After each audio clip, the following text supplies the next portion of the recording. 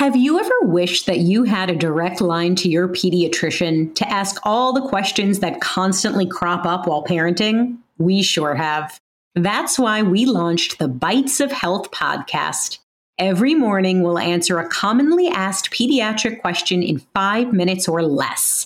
You can tune in while you're making your second cup of coffee or from the school drop-off line. So be sure to tune in to Bites of Health, streaming now. Soundsington Media! Hey Brian, if you could ask just one question about the solar system, what would it be? I think I would ask, where is Planet 9? That's what I would ask too, or is there a Planet 9 for sure? Okay, that's a good way of framing it, for sure, yeah. You know, I was curious because with school back in full swing, it's obviously time to read and study, but it's also time to think about some really big questions. And as we kick off our third season of Reach, we have some really exciting guests in store. I'm Meredith Stepien. And I'm Brian Holden, and this is Reach, a space podcast for kids.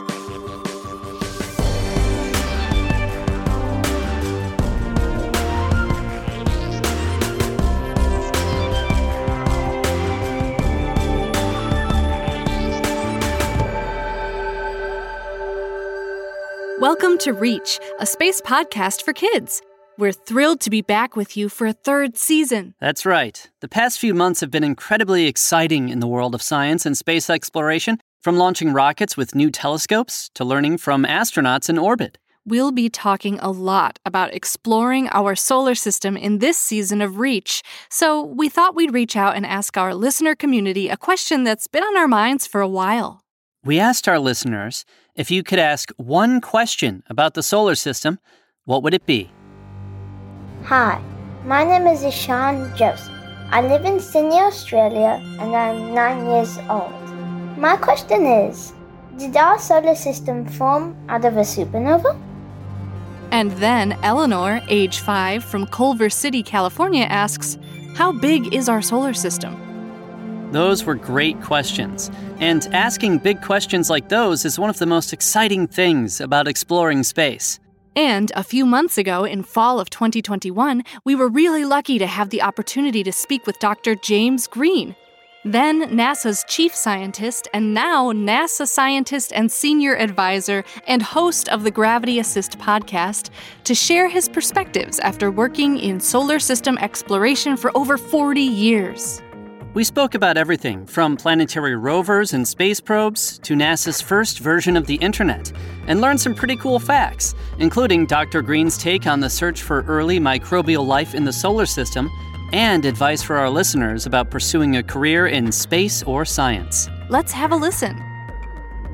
Welcome, Dr. Green. It's an honor to have you on Reach. You've done so much over the past 40 years. Could you tell us about what you do in your position at NASA? Well, thanks so much, Meredith. It's just a joy to be here talking to you about what we do in NASA. You know, I've been in NASA for a long time. I've seen a lot of things, and I've had the wonderful opportunity to participate in so many activities. But that's led my career to be what I am today, which is the NASA chief scientist. So as the chief scientist, I advise the administrator. I work with the president's team. I talk occasionally at Congress, and we really help move NASA's program forward to create the next set of things that we want to do in the area of science. Just earlier today, we talked about the age of the universe. And compared that to the age of the solar system. That's amazing. Well, we were also talking about the James Webb Space Telescope. That's NASA's new, really big telescope. I mean, it's just enormous in size. It's 6 times bigger than the Hubble in terms of the size of its mirror. And it's going to look at a wavelength that our eyes cannot see. It's infrared. And that's kind of heat. If you go to a fire and you put your hands out and you can feel that heat, you actually can image the fire in that infrared wavelength. And this telescope does that. And so that's going to enable us to peer back in time because it can look very far away. And in the universe, the farther away you can look, the farther back in time you go. That is one of the most exciting concepts to me that I just love wrapping my head around, looking back in time when we look up. Okay, so obviously it's an understatement to say that you've been involved in a lot of NASA activities. You led the Planetary Science Division and missions like the New Horizons probe to Pluto, the Messenger probe to Mercury, and the launch of the Juno probe to Jupiter. So what do these missions all have in common? Well, they go to fabulous places, and they're all part of a new discipline that NASA created called planetary science. You know, before we had the space program, everything we knew about the universe and our solar system in particular, we got from a telescope. And indeed, today, you can go to a planetarium and understand and see the sky, and they occasionally we'll have telescopes that will be available for you to really look and see Jupiter or Saturn or many of the other objects. But for NASA, we go there. And when we go there, we learn all kinds of new things. Unreal. Our plans at NASA now are to go to the moon and learn to live and work on a planetary surface. We're developing the capability in the big rockets and the rovers and the habitats right now, such that we'll put them on the moon and we'll have humans on the south pole of the moon. Is that something you would do, or would you be too scared? No, I'd do it. Are you kidding? I'd be too scared. I like Earth. Well, once we learn how to live and work on a planetary surface, then we're setting our eyes for humans to explore Mars. Now, of course, what's happening at Mars today is we have many spacecraft orbiting Mars, looking at the weather, just like we do here at Earth. When you turn on your TV or you see the Weather Channel, all that data is coming from NASA satellites. NASA builds satellites and other agencies operate them, collect that data and provide it to the Weather Service. Well, many of our missions do that to other planets. And so we have many spacecraft orbiting Mars right now, but we also have a couple rovers down on the ground. One's called Perseverance, and Perseverance has a buddy, and it's not a rover, it's a helicopter. Yes. And that's called Ingenuity. And then we have another rover called Curiosity. Yes, actually, I had a question about that. Can you tell us about the landing of the Curiosity from 2012 and about the sky crane maneuver used to touch down? Well, it's a brand new idea at that time on how we can put a 1-ton rover down on the surface, something the size of your family car. And that's kind of hard to do. And so we figured out that we have to remove an enormous amount of energy. And this would be based on the velocity of the spacecraft. So when the velocity of the spacecraft goes from 13,000 miles per hour when we hit to the top of the atmosphere, and then rover sits down on the surface, just inches per second, all that velocity we have to take out. And we do that in several ways. One, we hit the top of the atmosphere and we burn off a layer that's in front of the spacecraft. It's called the heat shield. Mm-hmm. That slows it down to about 1,000 miles per hour. Okay. Wow. Then we drop this heavy heat shield and we pop a parachute. That also slows us down to about 300 miles per hour. And then we drop the rover down to the surface. Well, instead of crashing, we have to have retro rockets. And so the retro rockets fire, allowing what we call the sky crane, which is holding the rover underneath it, to hover. And then we lower the sky crane down to the surface, and the rover unfolds, gets its wheels out, and then touches down perfectly. And that worked great for Curiosity, and it worked great for Perseverance. So cool. It took so much planning, too. Well, we borrowed some of these ideas. You can think about the Apollo capsules that returned from Earth They have heat shields. You see the parachutes on many of the capsules that we have, but also imagine the helicopters that raise and lower equipment to the surface. And that's the other idea we borrowed.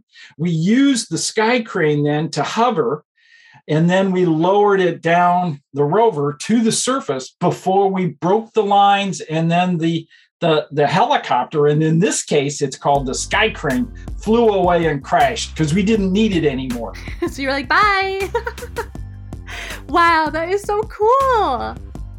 Early on in your career, you developed and managed SPAN, the Space Physics Analysis Network, which was NASA's first version of the internet. Yes. So how did that help lead to the way we access information and communicate today? Well, this was a long, long time ago. In 1980, when I started working at the Marshall Space Flight Center, and we had many investigators all over the United States, and my job at that time was trade data, get them the data that we had that they needed, and analyze and work together and create scientific papers. And so the only way I could figure out to do that was to put in a computer link, a network from one computer to another. Now, this was a time when we didn't have any of that.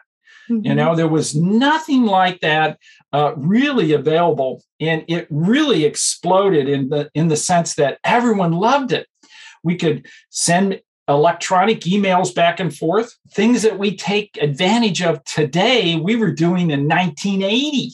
And it was so exciting, probably, and new. It was.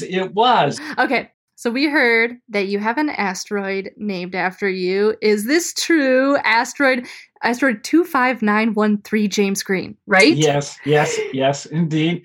That was a real privilege. I was head of planetary science, which is the top position in NASA that oversees all of our planetary missions.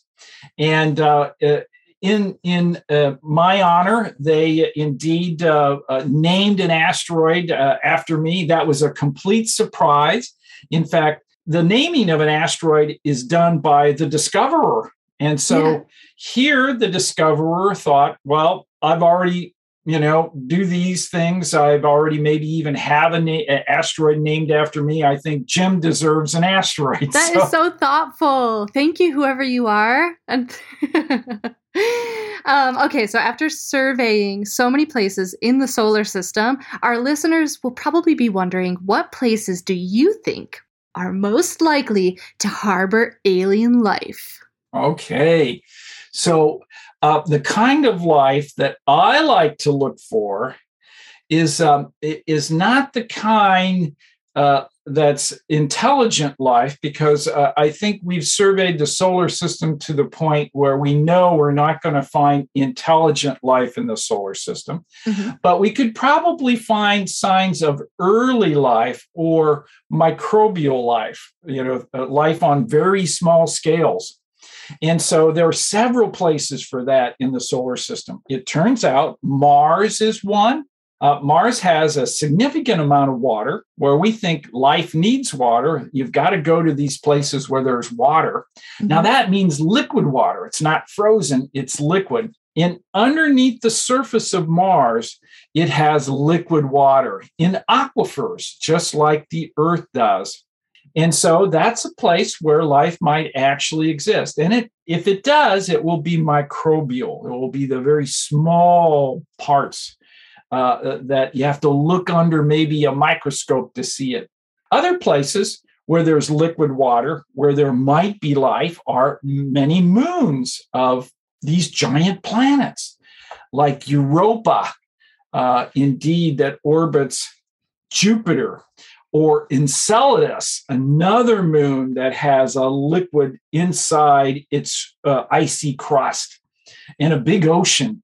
That also could contain microbial life, maybe even a little more complex in both Europa and Enceladus. There's also places like Titan. Yes. Now, Titan is a moon of Saturn. It's bigger than the planet Mercury. It has its own atmosphere. It's a fantastic moon. And in fact, if it orbited the sun instead of Saturn, we would call it a planet. Wow. But yeah, and it has liquid on its surface. It is the only other object in the solar system with liquid on its surface. But it's not water, it's liquid methane. Okay, it's so cold that gases like methane actually become liquid.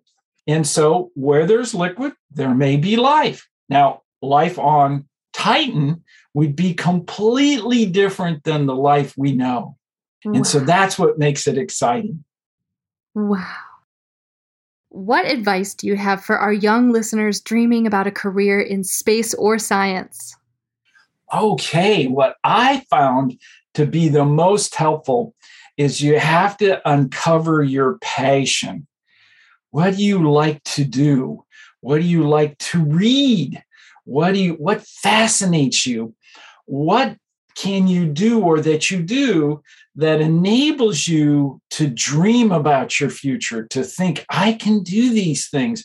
I would like to do these things, and then work towards that. In other words, follow your passion. Yes. Wait, what do you like to read? Oh, I like to read all kinds of things, and that includes science fiction. Yes. Yeah. So sometimes in science fiction, it's very, very much like what things might be in the future. You know, it allows us to dream about our future. And if you don't spend time thinking about your future, you won't have one. So you have to indeed sit back and dream about what it could be like, and then figure out how to make your dreams come true. Oh, I love this. Dr. James Green, this has been such an awesome honor to be able to interview you today. And thank you so much for joining us on Reach. And I hope that you come back and join us again.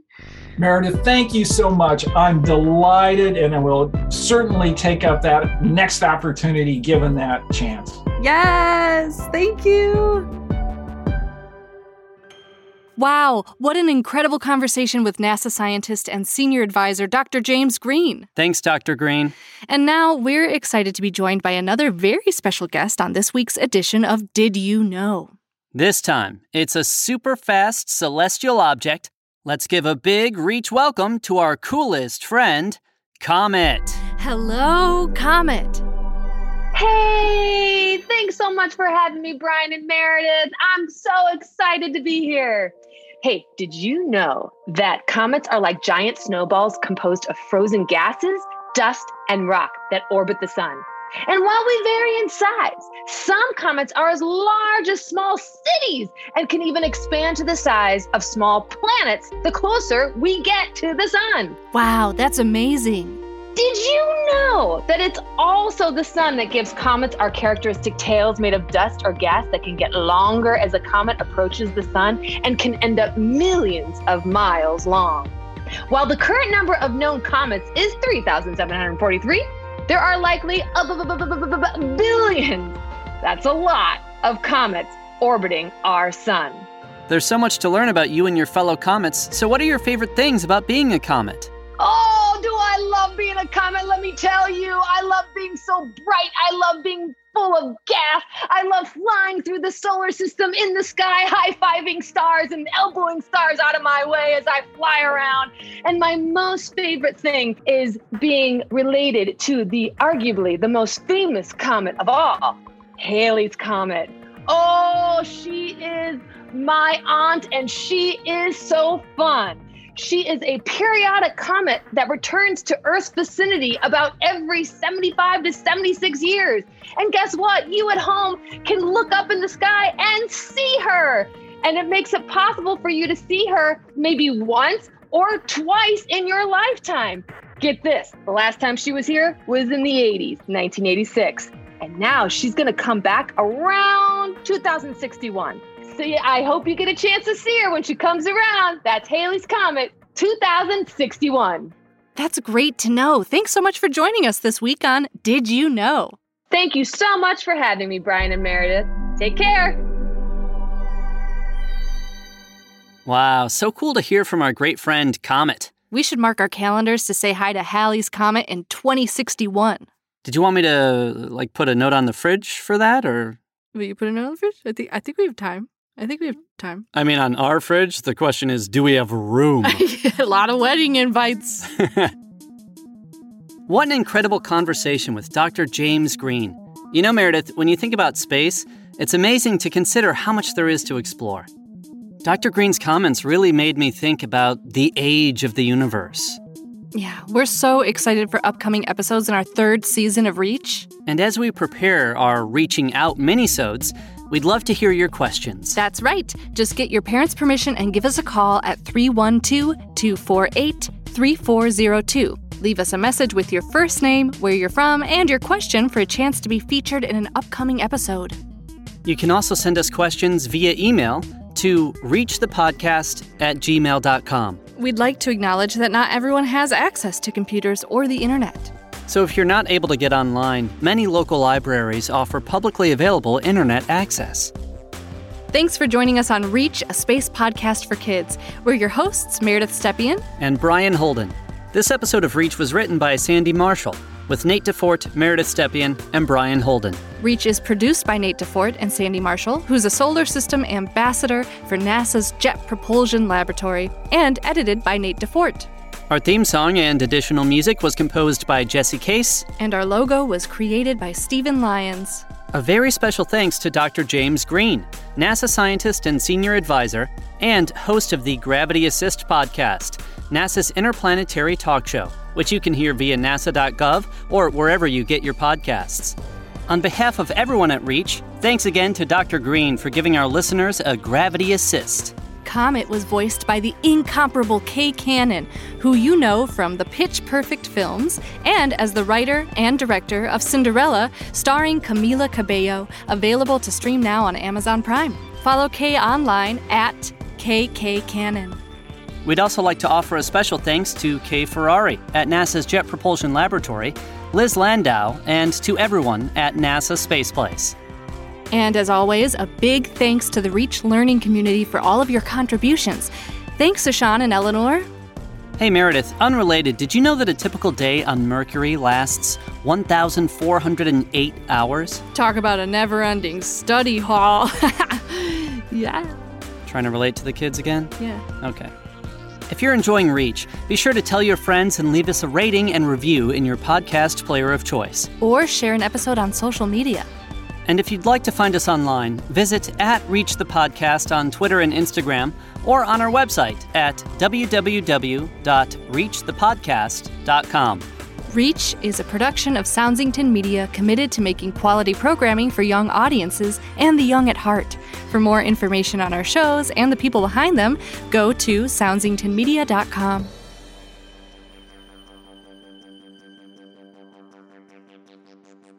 We've all been there. You're standing in a museum staring at a painting and all you can think is, I don't get it.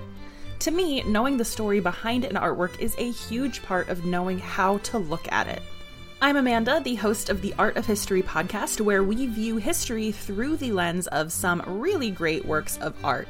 Each episode, we dive deep into the bigger picture behind some familiar and maybe not so familiar pieces.